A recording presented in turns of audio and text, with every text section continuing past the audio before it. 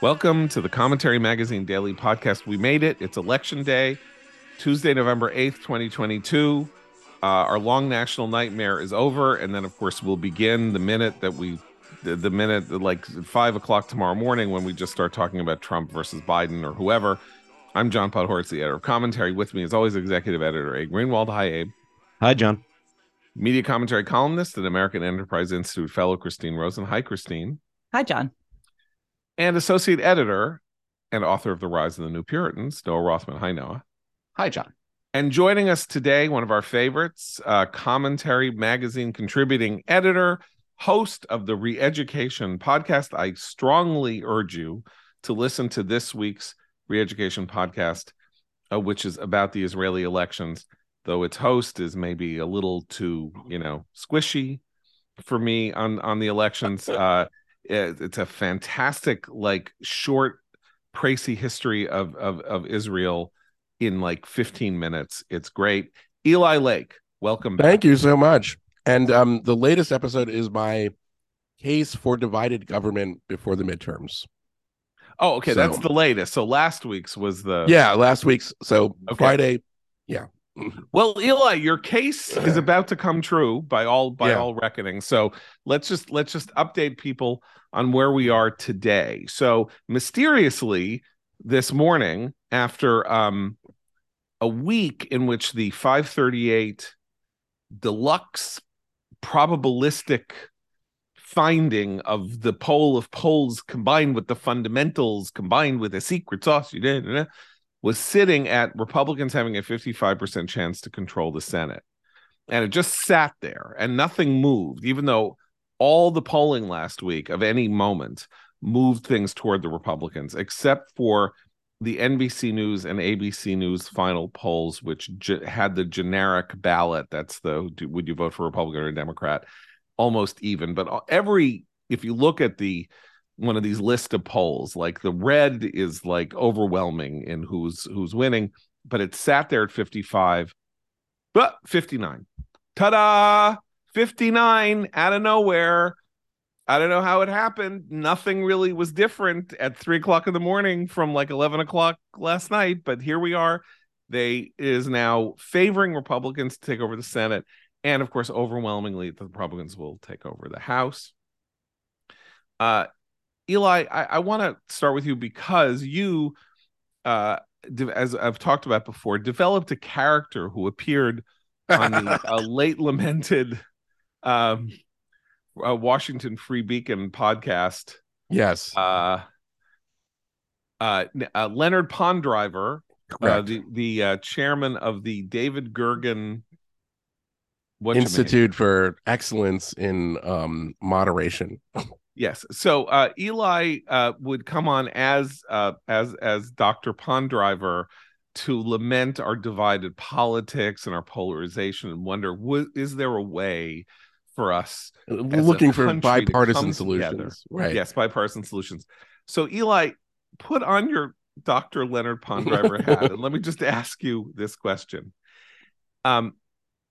Is there any person not of the conservative persuasion or leaning right in the common political conversation, meaning sort of center, what we consider center to the far left, that does not believe that a Republican victory in the House and Senate and the gubernatorial races tonight does not believe that we are seeing a fundamental threat to democracy? Or is this now just axiomatic? This election, if Democrats don't pull it out somehow out of their ass.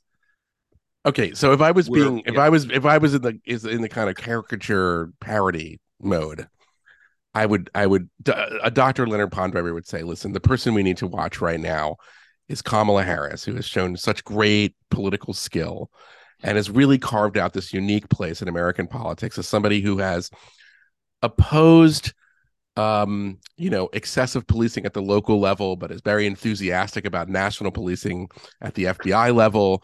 And, Kamala Harris is going to save us because, let's be honest, it's possible that Joe Biden may have lost his fastball a little bit. He's not altogether there, but Kamala continues. That's why she gets all these great responsibilities. That's a classic Leonard Pondriver thing, right. Praising a Kamala Harris type, who's obviously so terrible that, I mean, I don't know if you remember that George Will column. He said, I don't just want Biden to I want Kamala to announce she's not running either. I mean, I have to think that there is like got to be some part of the party that it's like you are leading us to ruin with the sort of forcing us all to tote this line about democracy being on the ballot. It's not. And we're going to look again like the party that cried wolf. And so I'm assuming that like there are people who are not as close to the sort of nerve center that are saying that, but they had so much message discipline. I mean, when I was doing my research for my own podcast, for my monologue, I just was going through it. Everybody, Chris Hayes, even Bill Maher, who is heterodox, everybody was on the same talking points. I know it's bad. Inflation's bad. I get it. You don't like crime. And there's a lot I don't like either, but you got to vote for the Democrats because the alternative is the end of democracy. And it's like, nobody's buying it anymore. And I think I was a huge mistake. I'm resentful. I think there's got to be a lot of voters who are resentful as well. Can I say something about why it's a huge mistake? I've been thinking about this for the past couple of days. There are so many Americans, and I think so many conservatives, certainly Republican, Democrats and liberals, who don't believe that Republicans represent a threat to democracy, but who nevertheless are absolutely not interested in rewarding any candidates who rejected the results of the 2020 election. There are people who are disgusted with all of that, all the rhetoric behind it, the movement behind it, who still are sober enough not to see it as a threat to democracy or the republic itself. It would have been very easy to appeal to those people without overstating the case. Right. And they did overstate the case. And the case that they're stating is literally, this is the last time you're going to get to vote. Can't tell you how many times I've heard that this is the last election. Literally, like, no one believes that, if only in part because even authoritarians, like the tribute Vice pays to virtue, hold sham elections just so they could have the appearance of the legitimacy that an election bestows. Elections aren't going away. It's the integrity thereof. And they don't make that case narrowly, in part because it just hasn't jazzed the right people enough, right? So they're just upping the ante and engaged in a bidding war with themselves that has undermined their own case. Well, and when they are give you a 20-year, I just want to quickly think before I forget an anecdote from 2003. I was on a panel at the American Bar Association in New York on politics, and it was me and Floyd Abrams, the constitutional lawyer, and Kevin Buckley, who was a longtime liberal leftist or foreign correspondent type who worked at The Nation. He was by this point very old. And Kevin Buckley said, I just want to say, 2003, I just want to say, people that I talk to, some of our conversations involve, some people think that George W. Bush is going to use the Iraq War and the terror threat, or the so-called terror threat, to cancel the 2004 elections. And I'm not saying that it's going to happen. I'm just saying that people are talking about it. So that was 20 years ago. This bullshit has been in the Democratic consciousness long before January 6th, long before Trump said he wouldn't accept the results of the election. In 2004, on the night of the election, which hinged on Ohio, right? Bush was pushed over the top by Ohio. If Kerry had won Ohio, Kerry would have won the election. He did not concede on election night because he was hoping for some miracle in Ohio. And Christopher Hitchens, of sainted memory that everybody thinks is so wonderful, Christopher Hitchens came up with a whole complicated conspiracy theory because he was at Kenyon College in a town of 1,500 people in Gambier, Ohio, and 3 people didn't get to vote because the polling place closed after he was had his 97th drink at the local Irish pub. And so this clearly proved that Ohio was stolen from Kerry. That was 18 years ago. So the threats to democracy stuff come from, in some ways, the people who say there are threats to democracy. This okay, can I steal? Let me steel man it. I mean, I'm agreeing with you, John, but let me steel man. The specific argument this time is, in 2022 on the ballot, there are a significant number of Republicans who are not only, what the Democrats call 2020 election deniers, which is offensive, by the way, to the memory of the Shoah, but let's move on. Okay. But they are specifically running for positions like Secretary of State, and they will be in positions if Doug Mastriano wins, which it looks like he will not in Pennsylvania. This is somebody who is not just crazy and, total super Trumpist, but he's somebody who, will not be credible if he is the governor of Pennsylvania to reliably count and then transmit the Electoral College votes in the next presidential election. And that's the argument, which is that there are enough of these Republicans who would muck up the counting of the votes in 2024 that it will create a constitutional crisis, and that if Trump is on the ballot again, he will not concede the election, and we will have something far worse even than January 6th. Okay, that's the steel man.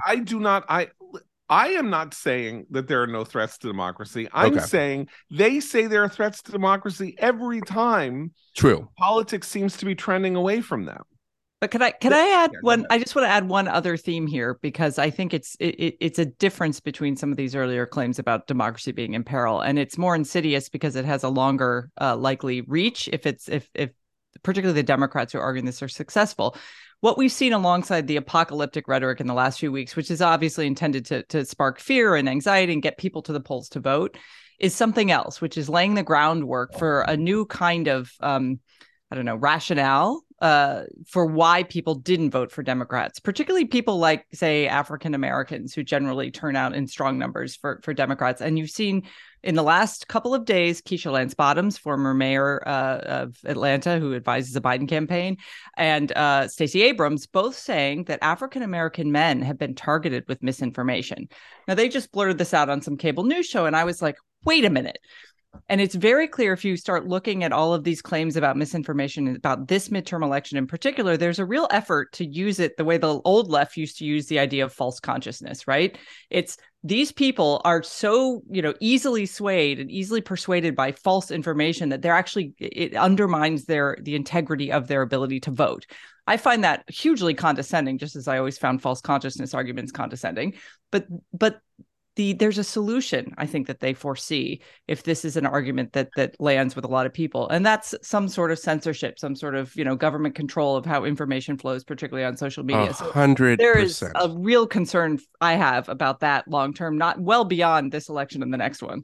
By the way, along these lines, I just want to say the left is constantly saying, do the work, which is read these books that I like.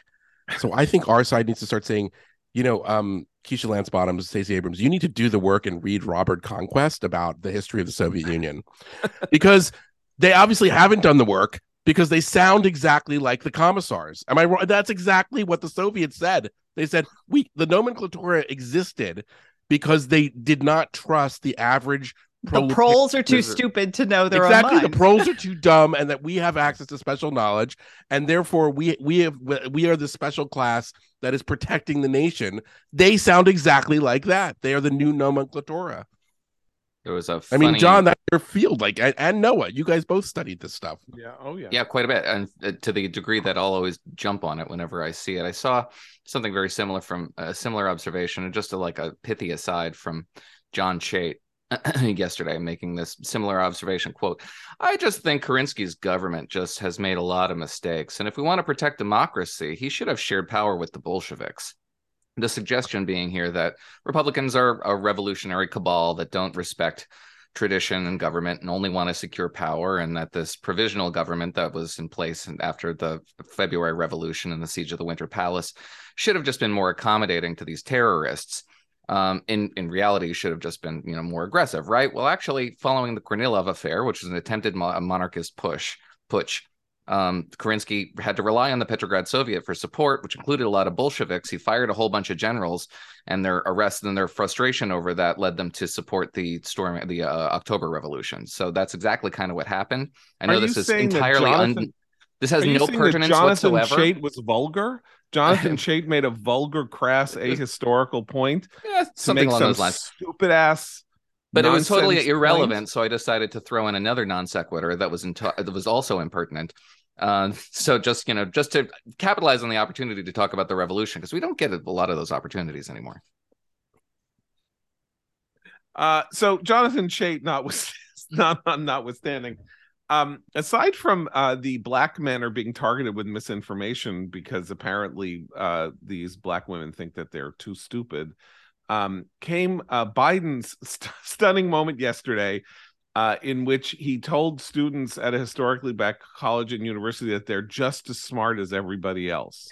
So he's done this before. This is like a theme with him. It's horrible. They're just as smart as everybody else. And I watched it. It was the crime thing. When is he going to say he's not running again? This man cannot run for president again. I am sorry. This follows an observation that he was asked, what did you do for the African American community? And the first thing that came to his mind was expunge your convictions for marijuana possession.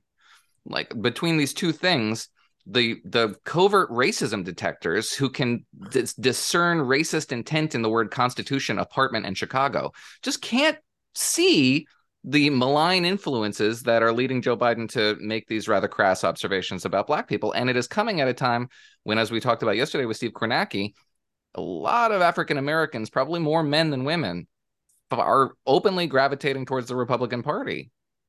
Not 25%, but 20%, 1 in 5 is a lot of votes.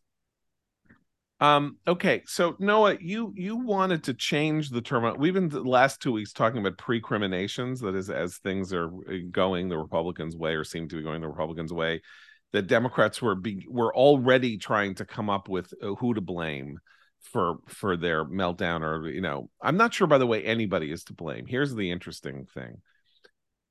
Someone added up. I think it's $1.6 billion was spent on this election cycle. $1.6 billion nationally, either that or 16 billion. I can't even remember correctly. It's that number, 10 times that number, something like that. And in the end, we have a fundamentals election. Probably that's what's staring us in the face. That is what's going to happen tonight is the result of inflation, crime, presidential disapproval, and how people think the direction of the country is. It's not going to be a candidate, because bad candidates are going to win, it looks like. It's not going to be about, Dobbs, because Dobbs was a sugar high. It's fundamentals, which means every single cent that was spent on this election was unnecessary. I mean, as I say, if you never spent a cent on the election, chances are the results tonight, or whenever we get all the results, will be pretty much the same as they would have been with all of this spending. So that's in the end, we've been spending a year talking about the atmosphere and this and the policies, and the policies are important because the policies are why Democrats are unpopular. Policies and the results. But it's very likely that nothing that has happened in this election has mattered. I mean, conceivably, if John Fetterman loses in Pennsylvania, it will matter that he was the candidate because he had a catastrophic health event that will probably be the reason that he can't prevail, while the candidate for governor, the Democratic candidate for governor, will win very easily. But aside from that, and that's not connected to spending.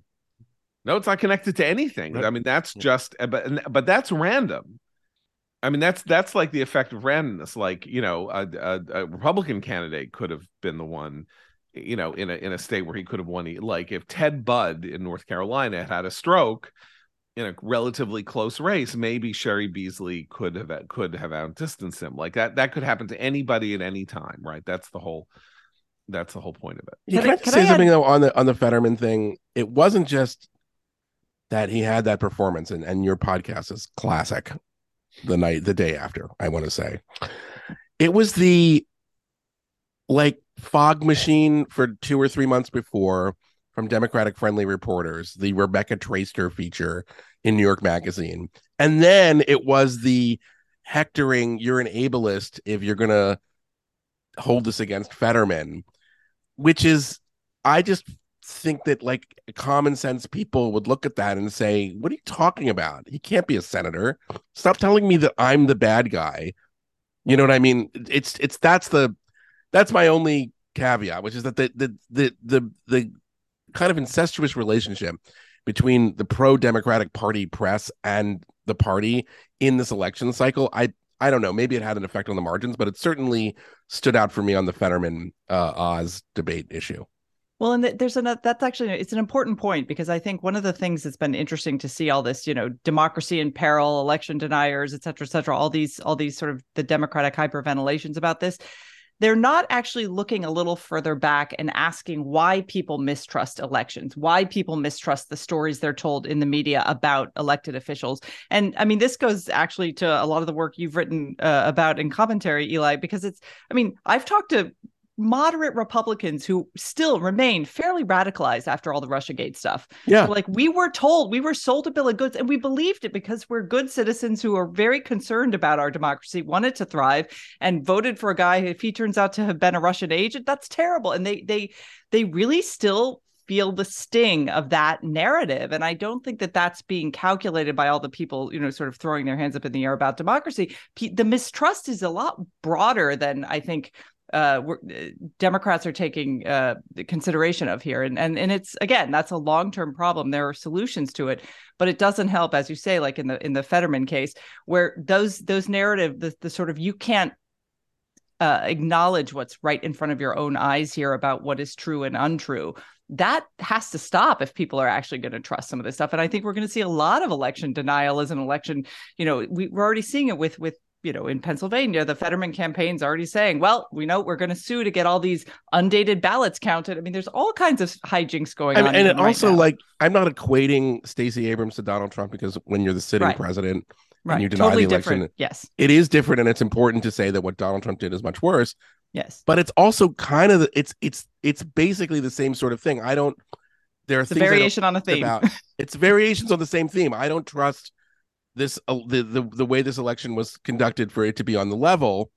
And Trump's theories are bizarre and lunatic, and Stacey Abrams has the advantage of kind of talking about something that's not true today but was true 50 years ago. You know what I mean? Like, she's playing on a historical theme that is real, although just not true today, as the court case a month ago showed.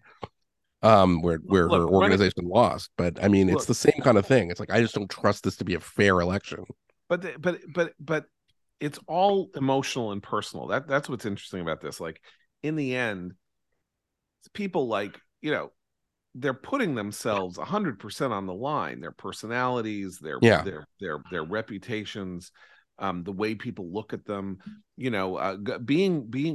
presenting yourself to the electorate for rejection or acceptance is a very high stakes thing psychically. And it's like real competitors in sports.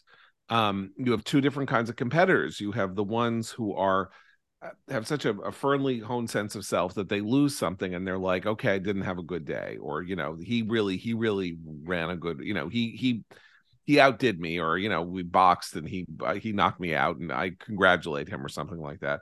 And then the people whose emotions are so jangled and rattled, and they've been on a roller coaster, because every time they get a good poll or something, they're like, I'm going to be the governor, and then I'll be president and all this, and then it doesn't happen. They fall short. Something happens. And they can't get out of it. Like, they can't say, all right, you know what? I lost, because everything got tangled up with everything else. But see, this is actually why we have external rules, right? This is why people don't make these decisions, why we have umpires, why there are laws governing how election counts are done, and various fail-safes that have been put into place in all of these states to make sure that there are, tripwires and moments at which some terrible injustice or error that was done can be answered and addressed. But what's new about what Stacey Abrams did than what Trump did, and again, I agree that Trump is much worse, is that when they say systemically that the system is unfair, then no tripwire matters, because if the system is rigged down to the efforts to correct for the system's mistakes. The whole thing is rotten at the core. And I dug up an interview with Stacey Abrams from like a couple months ago where she was saying that Kemp and Raffensperger were as much of a threat to democracy as Trump, but they were even more of a threat maybe because they weren't as loud about it. And I'm like gobsmacked. I'm like, are you kidding? Brian Kemp is the only person in this country right now who's credible on the subject of election integrity, because he managed to actually like stand up to the leader of his own party and the president of the United States. But she's putting out that line, and nobody on MSNBC will say, wait a second, what are you talking about? That's crazy. John, that your point I think is really important, because this repeated message that American democracy is itself so rickety, so fragile that it can be like blown down by a loudmouth and a mob, itself erodes faith in democracy.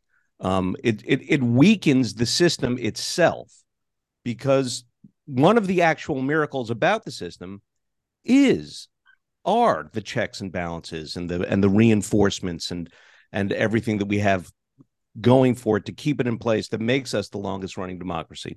The idea that, well, all that can really just be like, flicked away at any given moment makes it kind of think that makes people think that we have a much weaker system than we do. I mean, and can I add on? I'm sorry, just go ahead. To strengthen your point, we have survived with horrendous cheating and horrendous rigging of elections. Lyndon Johnson would not have been president or had a national political career if he hadn't cheated in the 1948 election. Robert Caro's, I think, third volume that lays it all out brilliantly. Yeah. And it's Stevenson. Kate Stevenson, the man that Johnson stole the 1948 election from. Yeah, and it was like he won by, he called himself landslide Lyndon. Wouldn't it have been great if the guy named Kate Stevenson had been in the Senate? Yeah. Nixon probably was cheated out of the 1960 election because Joe Kennedy had friends in the mafia who rigged the vote in Chicago and West Virginia. And Nixon probably knew it and decided not to contest it because it would be too damaging. But we have survived things like this before, and everybody's acting like it's never happened before. Of course it has. I mean, it's like, we have a rich history in this country. I mean, I think also we find ourselves. No, I want to get to you actually, because you have this idea that you wanted to talk about. We were talking about precriminations, and then we got because I wanted you to introduce the notion of the pre-absolution. Yeah, well, I'm gonna just divulge everything I'm writing for the blog later. So apologies, listeners, if you come across this blog post, you've already heard it. But yes, we saw the precriminations over the course of the last week. Elise Slotkins, our leadership is too old. James Carville, he talked about abortion too much. Yeah. Basically laying it at the feet of the White House for the most part. And the White House, typically, as it is, slow to respond, is just now getting its shoes on, but they're crafting a whole lot of competing narratives to explain away why it's not their fault. Yesterday, we talked a little bit about how it's not really a wave, according to Politico Playbook, unless Joe Biden suffers a fate similar to what Bill Clinton, Barack Obama, and Donald Trump suffered, which would mean a 40-seat loss. Only then is it a wave. But all of those presidents their parties were starting from a place of having over 200 seats in the House to begin with, or less than 200 seats in the House to begin with. Now, Republicans are starting from 212, so they're starting from a higher baseline. So these comparisons don't really make a whole lot of sense. They only serve to advance the Biden presidency's efforts to absolve itself from any blame. And we got this from Politico Playbook today, trying out another one, saying aides to the president are saying, well, all these candidates aren't really rebuking Barack Obama or Joe Biden. They're running on his agenda. They're not running away from his agenda. They're running on the president's legislative priorities. And so you can't blame Joe Biden for that, unless, or yes, so the Congress is unified behind the president, unless they're not, because we got this from Puck yesterday or 2 days ago, Puck's newsletter via Tara Palmieri, who said that the White House is toying with the idea of blaming Congress for this, specifically the quote, camera mugging, foot dragging moderates like Kyrsten Sinema and Joe Manchin, who just wouldn't support his FDR-ish $3.5 trillion Build Back Better bill. So it's not Joe Biden's fault because it's Congress's fault, except it's not Congress's fault because they're supporting Joe Biden, and Republicans are not going to do as well as they expect them to do, even though the math doesn't make a whole lot of sense there. So they're really just throwing everything against the wall in the effort to absolve this presidency of any blame for what's about to befall them. Now, clearly, none of this is going to work, in part because they haven't even just settled on a coherent narrative. So they're just trying to see what'll get them any traction. But they are intending to try to absolve the president of this. And we got this other piece today. I forget where I read it, but it was Ron Klain is just too entrenched in this administration, along with others, to be extricated. So there's not going to be any, no one's going to fall on their swords as a result of this. The Biden administration intends to dig in. We've gotten no indication that there's any appetite for abdication in this White House from the president. I think they're just going to try to weather the storm. Okay, I need to quote now because we're doing all of this. Punchbowl News and other Washington newsletter business has its morning take, which is, look, Biden did all this amazing stuff with a 50-50 Congress and a 50-50 Senate, but they just haven't come up with a way to sell it to the American people. And the answer is no, that it's not about selling. The results, the proof of the pudding is in the eating, and people's purchasing power is eroding, and there's 8% inflation. And in some ways, inflation is twice that, depending on what it is that you want to do with your money. So that's an interesting, it's an interesting form of pre-absolution, even though it is, they couldn't come up with something. But yesterday, I'm trying to find it, I'm sorry, there was a tweet from the White House that was so astoundingly tone deaf that it reminds you in just one place what political incompetence and tone deafness is. Two things yesterday. First, as I try to find this, Kathy Hochul running for governor of New York, and she'll probably pull it out tonight. That's what, that seems to be the conventional wisdom, but the race was way closer than you're seeing fewer lawn signs, John.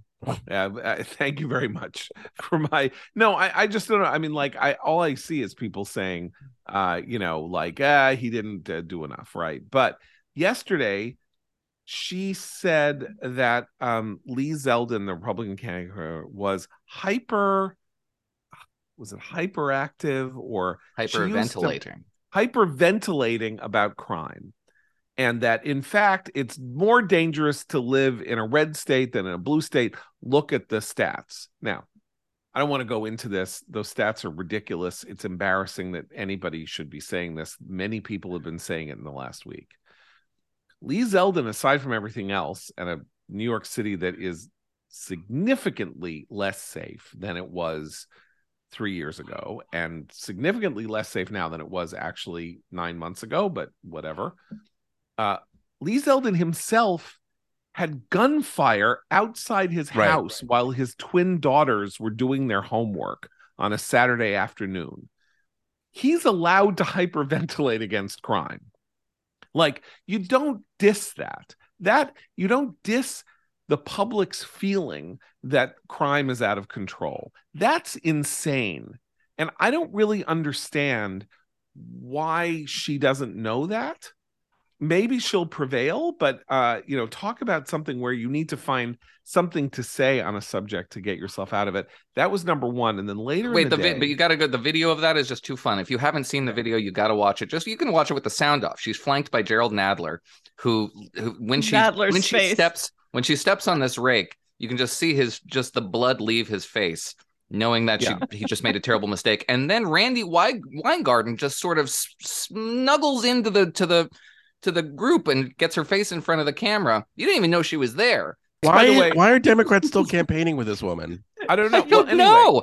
But she had to make her presence She's known. like a bad they're trying penny. to pull her bacon out of they're literally trying to pull her bacon out of the fire. That, by the way, that took place at the 96th Street subway station, which is 10 blocks from my house. The express, the 7th Avenue IRT Express. And what's interesting about that picture and the fact that it's there is that in the 1980s, 1990s, that very spot was the epicenter of what led to the Giuliani takeover of New York City. Because there was a homeless guy who lived on that corner. His name was Larry Hogue, and he was known as the Madman of 96th Street. And he would punch people. He would walk around throwing things. He would throw garbage cans into the middle of the street. 60 Minutes did a 20-minute piece on Larry Hogue, the Madman of 96th Street. She's literally standing in the very spot that helped turn the city Republican in this weird way, and saying there's no crime. Like, this is an irony that isn't lost on me, but probably lost on most people because it was a long time ago, and most people who live in New York weren't alive then. But that's just a little factoid. Then later, like 3 hours later or something, Biden's Twitter account tweets this. I don't know who runs Biden's Twitter account. Maybe it's Hunter off his laptop. Quote, "You don't get to accept hundreds of thousands of dollars in pandemic loans and then attack my administration for helping working folks get some relief." The president of the United States is saying that you, person out there, don't get to criticize his administration if your company took pandemic loans, because the government forced you to shut down and people had to stay at home. The pandemic loans that were given as a form of subsidy for unemployment insurance. Rather than you laying someone off and then they have to go into the unemployment system, the idea was, we'll give you money, you pay your employees so that you don't have to fire them. And then as things lighten up, and you prove that all that money went to your employees, we will forgive them. He had nothing to do with that. That happened before he was president. Was part of the CARES Act, which was passed in 2020. Yeah, that was democracy's on the ballot. Don't you dare criticize my administration for these subsidies. I mean, because democracy's on the ballot. Forget. We don't even have to talk about like what an outrageous and horrible thing that this is to say in policy, whatever. What the hell is he doing? What the hell are they doing? Attacking tens of millions of small businesses that took PPA loans. Are they out of their freaking minds? This was his line from the start. Do you remember when they first announced the tuition loans? The student loans, and he took one question as he was walking away about it. Is this fair? And he said, testily, as he always does, ask the businesses that took the pandemic loans if it's fair, and marched out. So he is settled on this logic, which leads me to believe whoever's doing his tweeting is shockingly close to him. Right. Okay. So which should not Dr. be the case. Jill. Yeah. Okay. So let's just table for a minute the idea that Joe Biden will run again for president, because he is not. I'm staking my marker here before the election results. He will not be the Democratic nominee for president in 2024. Not only are his political skills now nil, assuming that only one of the chambers has to fall for the White House's agenda to be, completely compromised. So he's politically inelegant and not astute and making lots of mistakes. The policies are bad.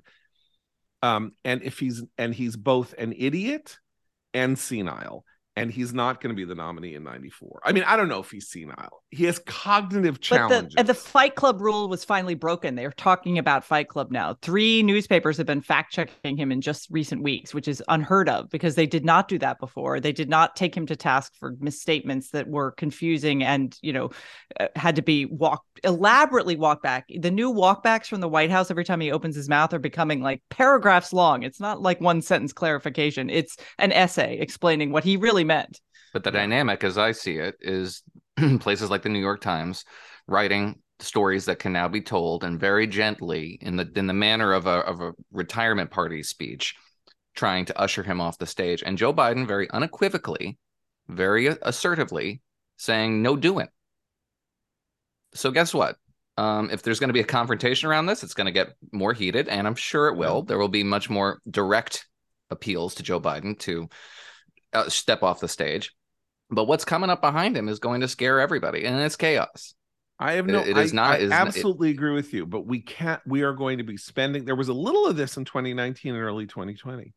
We're going to be spending every minute from Wednesday until the convention seeing if he falls down the stairs of Air Force One. But Trump is going to announce. Trump is going to announce in a week. And honestly, I really hope the American people hear me in saying this. To hell with both of them, Biden and Trump. Enough already. Enough with both of them. My only reservations are, of course, Joe Biden can't run again, but of course, nobody else can either.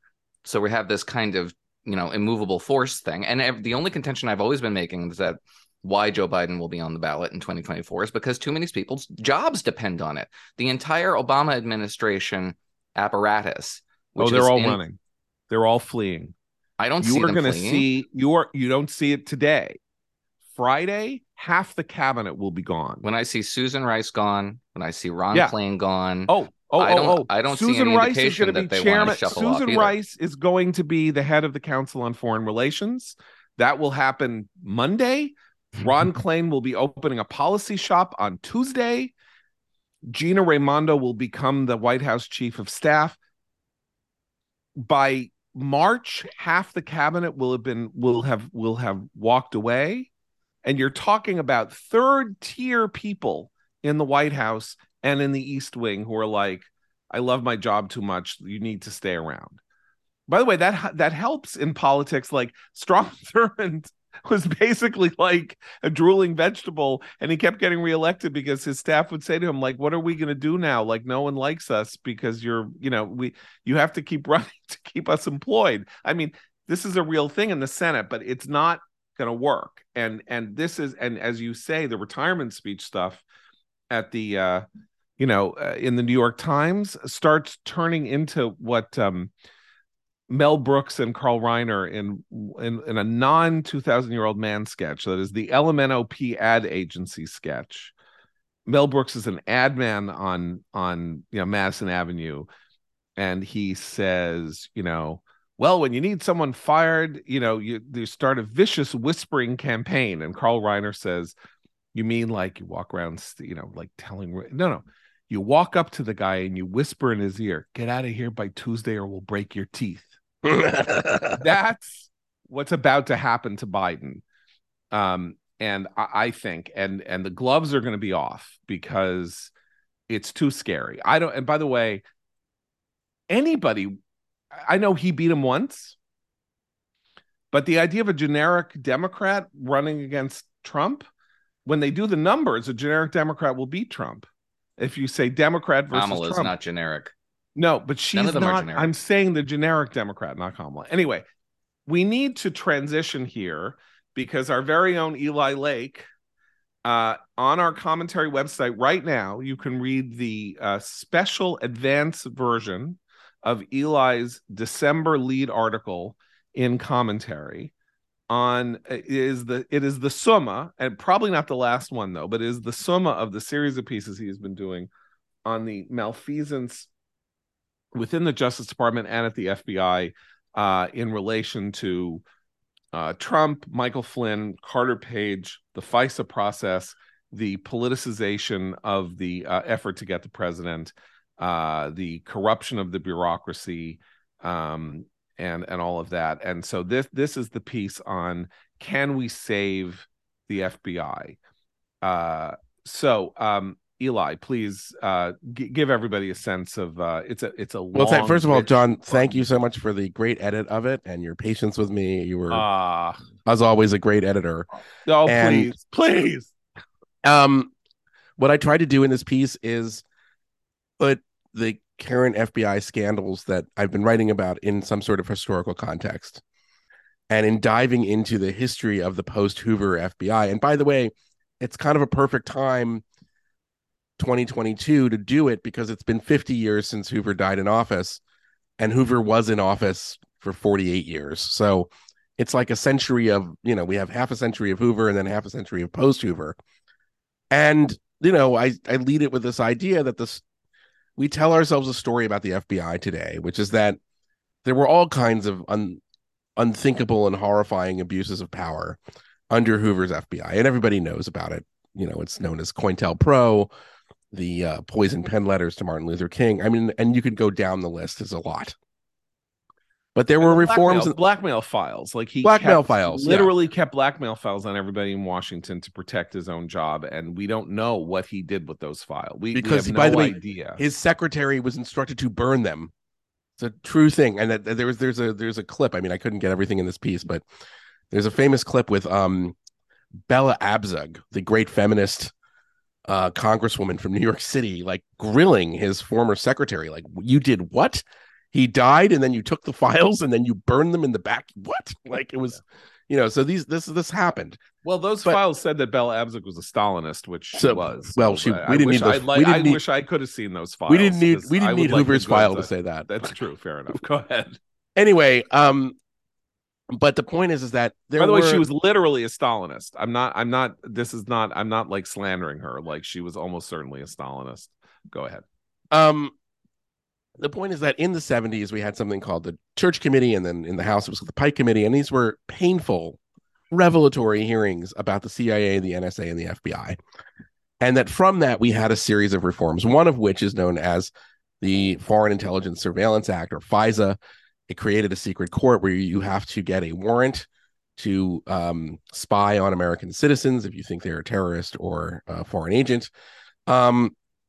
It created the permanent select committees on intelligence in the House and the Senate, which are supposed to do oversight and have access to classified information the rest of the Congress can't have. And, for 50 years, more or less, we thought that these reforms had kind of brought the FBI in line. And to the credit of the FBI, it did have success, especially in the 1980s against the five families of the mafia. But then almost like once the 90s start, we see a combination of abuses of power and incompetence, and even a FISA scandal at the end of the 1990s, right before 9/11.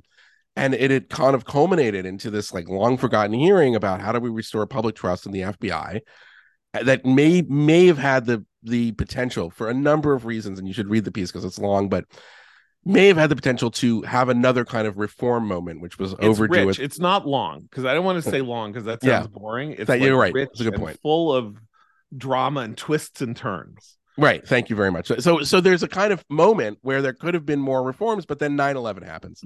And 9/11 is the worst thing in the world for the FBI for two reasons. One, Louis Freeh, who was the director, who had to resign abruptly because of the discovery of someone named Robert Hanssen, who was probably even worse than Aldrich Ames, maybe the worst spy in American history. He had been an agent for the Soviet Union and later Russia for 20 years, and he was a senior counterintelligence agent. He at one point led a mole hunt to find himself, and it was such an embarrassment that Louis Freeh had to resign, and he resigned abruptly, and that gave the George W. Bush administration a couple months to find a replacement. They settle on Robert Mueller, and he does not get into the job until I think about 2 weeks before 9/11. So you can't blame 9/11 on the new director. And in addition to that, they find out in the oversight after 9/11 that the FBI had a guy named Zacarias Moussaoui arrested, the 20th hijacker, and they did not get a FISA warrant to go through his electronic possessions. And the sort of understanding was at that point there were way too many restrictions on this process to use electronic surveillance, and that was the problem. So the FBI got enormous new powers to try to prevent acts of terrorism. They eliminated what's known as the wall between law enforcement and intelligence.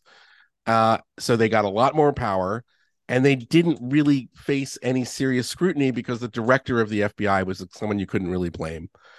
And so there was no reform, and the FBI kept going. And as a result, you kind of had this standard where the behavior of FBI agents, especially when it came to the Foreign Intelligence Surveillance Act and the process for obtaining these warrants, it was a joke. They created new procedures to try to verify the information in these applications, and we found out after the Carter Page study from the Inspector General that this process known as the Woods procedure is never followed, and nobody is ever punished for it. And we see the same thing really in what's called Russiagate. I mean, there's only one guy who's really paying any kind of price for this, and his name is Kevin Kleinsmith. He's a lawyer.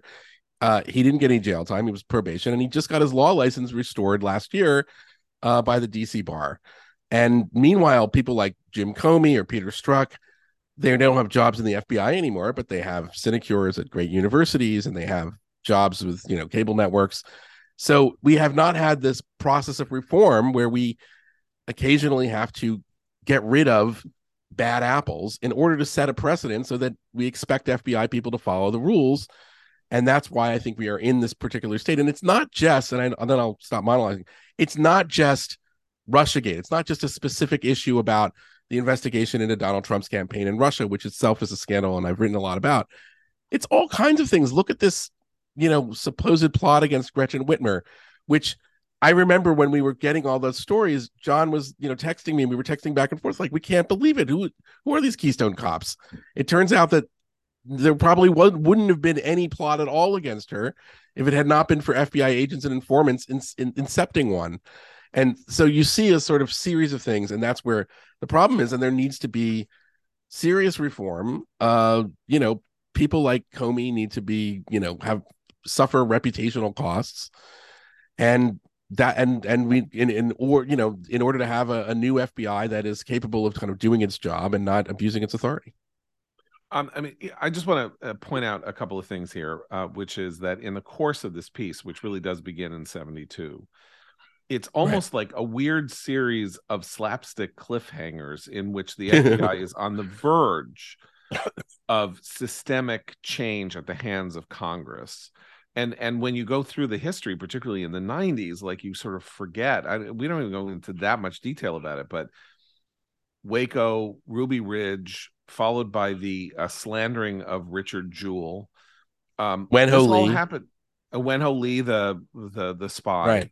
Right. Then leading up to Hansen, that's all in like a 10-year period. This is an agency that is not only incompetent, but actively deleterious to, as we now know for 30 years, to maintaining the reputation of law enforcement as it should be understood by the American people, particularly when it comes to Waco and Ruby Ridge, in which in the Waco case, in which the FBI, in a tragic series of miscalculations, essentially led to, the deaths of scores of people in this, crazy person's, hideaway, and then this, this event at this, I don't know what you would call it, splinter groups compound in Oregon.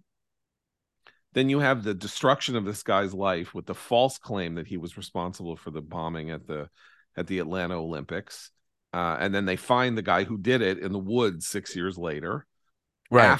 After Richard Jewell had not only settled with them and with news organizations, but then had died a broken man. It was right before he died, right? But yeah. Right before he died. I'm sorry. Yeah. And then if you even go further after Hansen, and then you had the insane persecution of Stephen Hatfill. That's right. On the anthrax issue. A scientist, right, whom they came up with this cockamamie theory that he had swum to the bottom of a lake outside Frederick, Maryland, and had milled anthrax, and then had put it in envelopes and sent it out in an underwater lab that he had somehow reached with his, as a scuba dive. I mean, they drained the lake.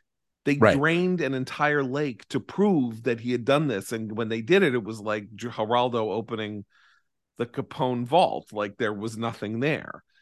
And yet, every time they were on the verge of actually coming under congressional scrutiny to its extent that laws would be passed, and there were a couple in the 70s, then some bizarre thing would happen that would pull them out of it. So I think now should go to, I don't want to blow the surprise ending, I think what's interesting about the piece, and maybe we won't blow the ending, is you propose reforms to save the FBI that strike me, unlike a lot of such documents, unlike a lot of such ideas, which are pie in the sky. They need to appoint a this, and then there should be a committee to do that, and we should. You actually have a very simple but very plain solution to the problem, which involves reestablishing in some fashion the wall between domestic and absolutely. And by the way, it's not just me. Andy McCarthy, who was in another iteration in his career an advocate for demolishing the wall, right, has now come around to this view, and his piece came out before. So people should read the piece so you know what exactly it is that's going on. But it's fair to say that there's a model for it elsewhere in Western democracies. It's extant. We know it from popular culture, as you'll read. And so I would say just one more thing, and and this is like more of a, I mean, we can't reform the press. The press is going to do what it can, but I think we should get rid of what I call the kind of Watergate precedent, where it's, the ultimate scoop to write about ongoing investigations. Because when you write about an ongoing investigation, oftentimes what you're doing is you are kind of airing allegations against a public figure that you yourself do not have the goods to back up. So you're saying it is being investigated. That is what happened under Watergate. And we now know the deputy director, Mark Felt, at the time was, Deep Throat. He was the source for the Washington Post. And we can justify Watergate because the Nixon administration was corrupt and they were trying to shut down the Watergate investigation of the FBI. But it's a really bad precedent, I think. And I think that Felt himself, just tell people what happened to Felt 4 years after Watergate. Right. Well, Felt himself is one of his deputies are the only time two senior FBI officials have actually been not just indicted, but convicted by a jury for violating the civil rights of, if you can believe it, the friends and family of the Weather Underground and Weather Underground. Because what he did is he authorized with no authority the surveillance of the friends, neighbors, and families of Weather Underground terrorists. And I would just say, this is one of these ironies, is that we just saw Chesa Boudin recalled in San Francisco.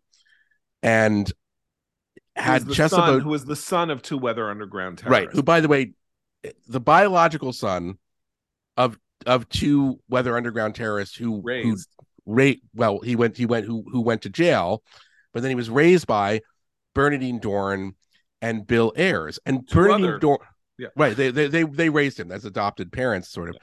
And had Felt not violated their civil rights, Ayers and Dohrn would not have become college professors. They would have probably been in jail for the rest of their life where they belonged. And Chesa Boudin probably wouldn't have gone to Yale Law School, et cetera, et cetera, et cetera. And you can sort of spin it out. But my point is that Mark Felt's abuse of the civil rights of Weather Underground is the reason why Ayers and Dohrn's had second acts in their life and got to become college professors instead of, federal inmates. I just want to press he was briefly. Pardoned by Nixon, by Reagan, by the way. Felt was pardoned, and you could say he didn't really, and the judge didn't even give him jail time and everything like that. But Felt is by no means, in my view, the hero that he's been portrayed as recently. Yeah. I don't want to be hard-nosed about this, but Eli, I want to press you a little bit on your solution here, which is to reestablish the wall, remove from the FBI's capacity domestic surveillance insofar as it's possible, and shuttle all that very necessary work, counterterrorism work, to a brand new agency that would be responsible for spying on Americans. You blew it. You blew the surprise ending. Well, that's fine. I'm sorry. I wanted people to. It's okay. Go ahead. Well, because I kind of want to explore how that happens. Okay. Because there's zero political appetite for such a thing. I'm not sure that's true. No, I don't know that's You're true saying either. there isn't, but Republicans are very angry at the FBI. To the degree that they would establish a brand new agency along the lines of MI5 designed to do exactly what they think the agency has been doing with more legal auspice that justifies it. So I find not more legal auspice. The problem is, so if I can demonstrate the problem, we found out in one of the Durham trials that when the lawyer for the Hillary campaign, Michael Sussman, brings over this bogus white paper that claimed the servers from the Trump organization were in communication with the Alfa Bank. And, this is taken to the general counsel for the Bureau, and then it goes finally to the line agents who are going to do the investigation. They take one look at the data and they said, there isn't a cybercrime here. This is bogus. I don't know what to do with it. And the word back from the 7th floor is, well, then make it a counterintelligence investigation. So keep it open. If you can't do the criminal, that's fine. Just make it a counterintelligence investigation. Okay, I don't want that anymore. I want the FBI to do law enforcement, and there's a way you do law enforcement where you investigate in such a way that you expect at some point for your work to be checked in court in a adversarial process. And it's very different than doing intelligence, which is aimed at preventing espionage and terrorism. And that organization that is doing that should be overseen 100% by, within the executive branch, but also Congress, if it can get its act together. Right. So I'm not saying it's a free hand, but when you have it under the same roof like that, it is very corrupting. And I think it creates a culture of liars, which is what we've seen with the FBI on all kinds of things. We find out I understand from the mid-level to the high level, they all lie. Merits of the policy entirely aside, the merits are demonstrable. The political will to do something like that, I can't imagine exists. Let's assume it does. Because the Trump administration and the conservative movement has spent the last 2 or 3 years complaining about the degree to which unelected authorities in government are spying on us. And now we're going to create another agency designed to do just that. So let's assume that there's okay. So then there's political will. We'll just imagine political will exists on the right for such a thing. And then how do Democrats react to it? Again, either way, you're creating the domestic spying agency that the other side is going to perceive to be aimed directly at their heads. That's possible, but the domestic spying agency and then if the political will does not exist, then this is a recipe for hopelessness, because there's no other reform that would restore some kind of integrity to this institution. But you're literally talking about a task that already exists within the FBI, and the problem is that it's a hydra-headed agency that does two things that shouldn't be done together. And so a very simple, practical solution is to divide the tasks. It's not complicated. It's just that the power accreted at the FBI, and I'm not saying that there may or may not be political will, and you're like looking at it and saying, oh, they want to create a new domestic agency to spy. The idea is, if you isolate these tasks, you can do better oversight of both of them. Democrats want better oversight of domestic law enforcement. Republicans want greater oversight of people who are going to run around saying that they're Russian spies. I don't know whether there's a will for it or not, because we don't know what the Republicans are going to do when they have power. It's certainly better than let's abolish the FBI, which is which you can't do. Yeah. I mean, that's not a serious thing either. Look, also, it's been 20 years since 9/11, and the entire federal government was reorganized after 9/11. The Homeland Security Department was created, agencies were put there, this and that. The wall was broken down between. It is perfectly sensible, as a matter of congressional action, sensible to say, okay, it's been 2 decades. Some things we got right, some things we got wrong. Now we can sort of let's do some fixing. Like, that's a modest. It's not a revolutionary solution. It's a relatively modest solution. Like 1947, we organized the government in one way. We seem to have, created a condition in which we couldn't actively or properly deal with the terrorist threat that emerged in 2001. We needed to reorganize the government. It's now been 2 decades. How are we doing? Are there things we need to fix? And Republicans do want to fix things, right? They want to rewrite the the AUMA, in terms of, I guess now we're out of Afghanistan, so you don't really have to rewrite that one. But I mean, they want to do things that bring the executive branch under greater congressional oversight. It's easier to do oversight of these independent agencies than it is to have the FBI glommed together in one oversight bin. That's what I would say. But maybe I fear that there's going to be at least some. I mean, we know some of them. There's some Republicans who think we can just pretend that, you know, crime and espionage and terrorism don't exist and get rid of the FBI. Well, that's a terrible idea.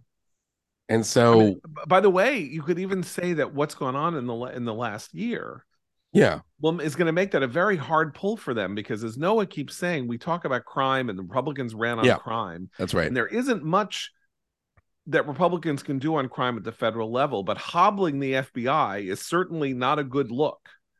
Right. If what you're saying is you want to deal with crime, even if you don't like the FBI. Like, that's not, the optics there are going to be very bad. It's one of the few things that the federal government does do in crime. That's right. And you can address all the things that make myself and other Republicans and other, you know, conservatives or civil libertarians concerned, like whether it's, you know, the FBI's role in flagging disinformation on social media, which I think is really dangerous precedent. You can address all of that in this context, but I think that a fundamental thing is that it's really difficult to have a sort of government bureaucracy that is both a spy agency, which deals in some ways, you know, violating elements of the law, and law enforcement. And it's just good to separate them. Yeah, no, this is the ultimate stay in your own lane. Anyway, we'll see. Hey, listen, like I said, I am convinced of the policies. I think we're all underestimating the extent to which persecution complex drives our politics.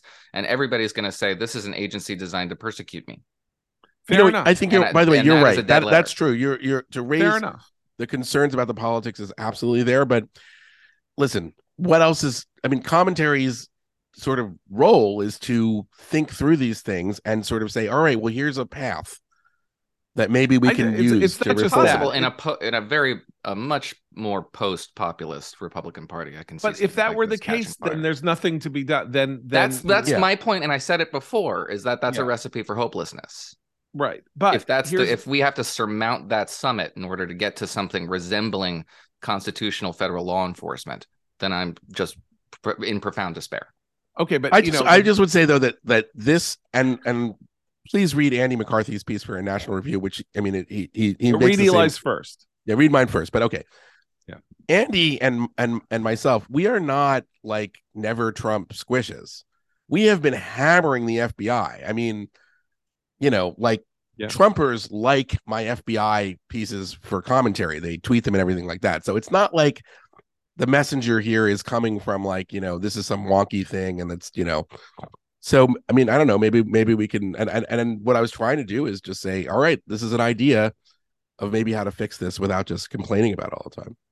I mean, I really do think that this is a more practical solution than Noah, you think, because Republicans are going to have to do something.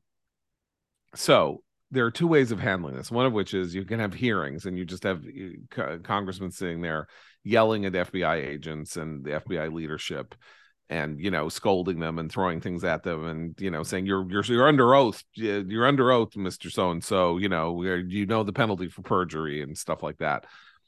Or they can actually say, okay, we're going to sit down and we're going to, you know, we want to show that we have, they have to do things when they come into power. And by the way, challenge Biden.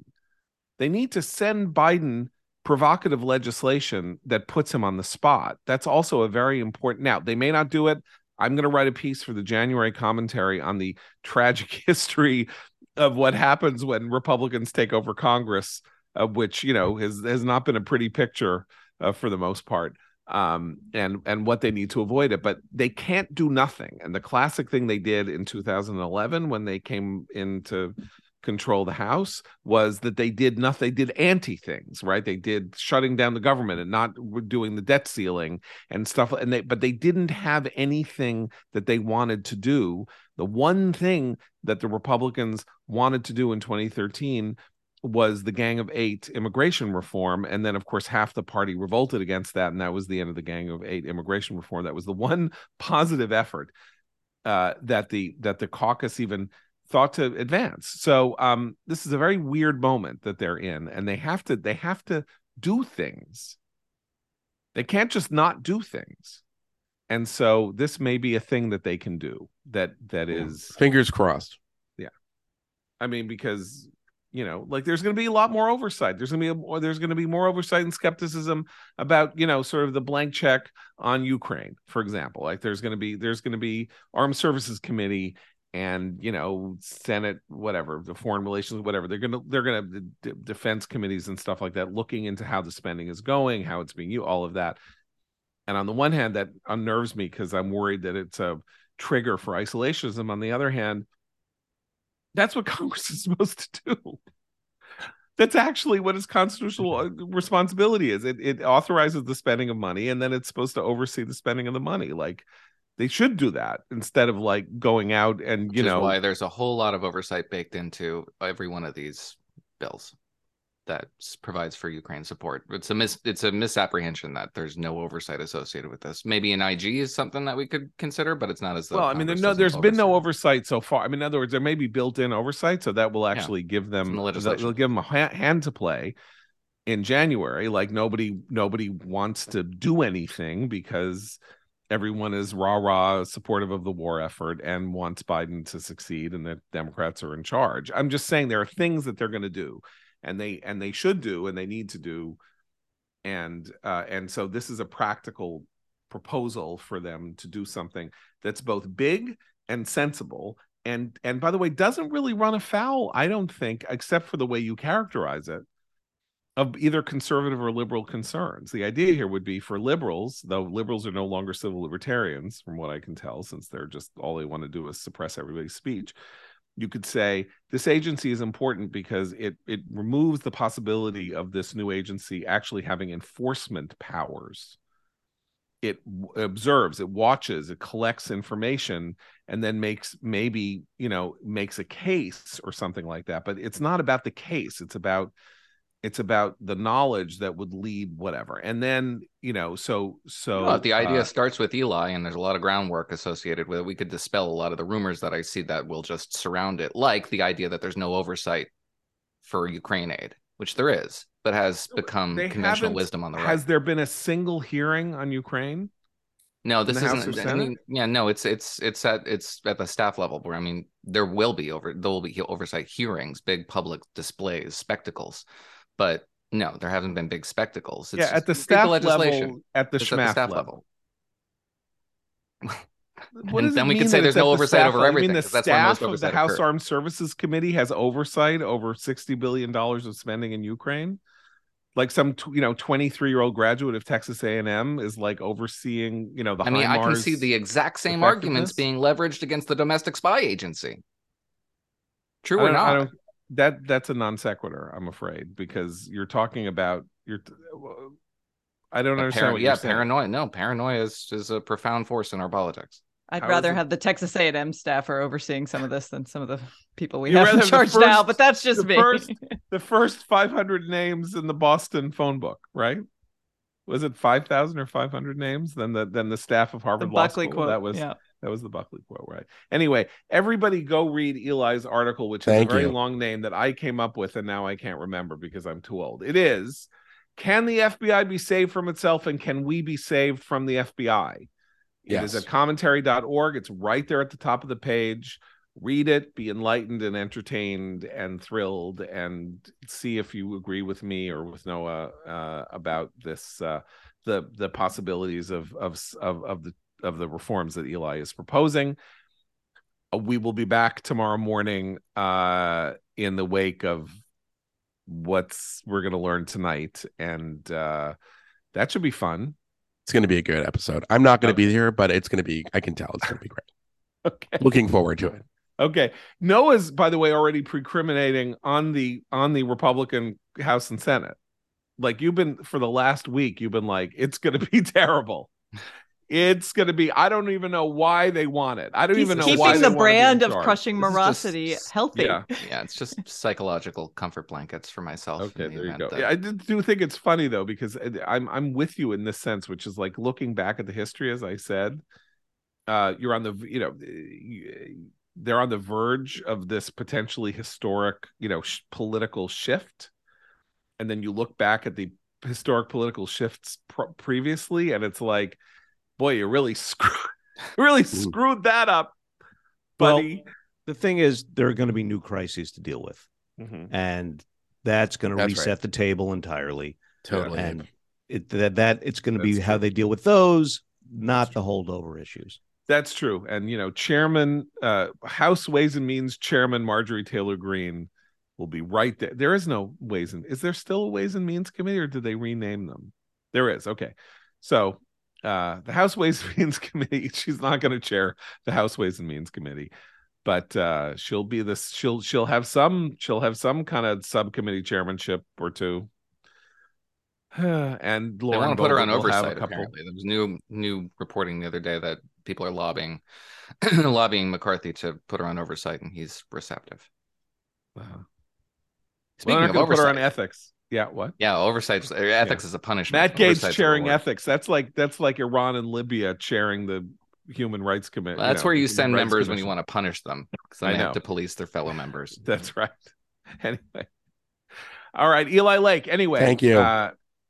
Commentary.org, read Eli's piece. We'll be back tomorrow morning with actual results after like a year of just blathering about what's going to happen. And as we say on Kol Nidre, all vows are hereby canceled. Anything I said before now doesn't count. Hold me to nothing unless I was right. May you be inscribed in the Book of Congress. Thank you. Thank you very much. So for Abe, Christina, and Noah, I'm John Podhoretz. Keep the candle burning.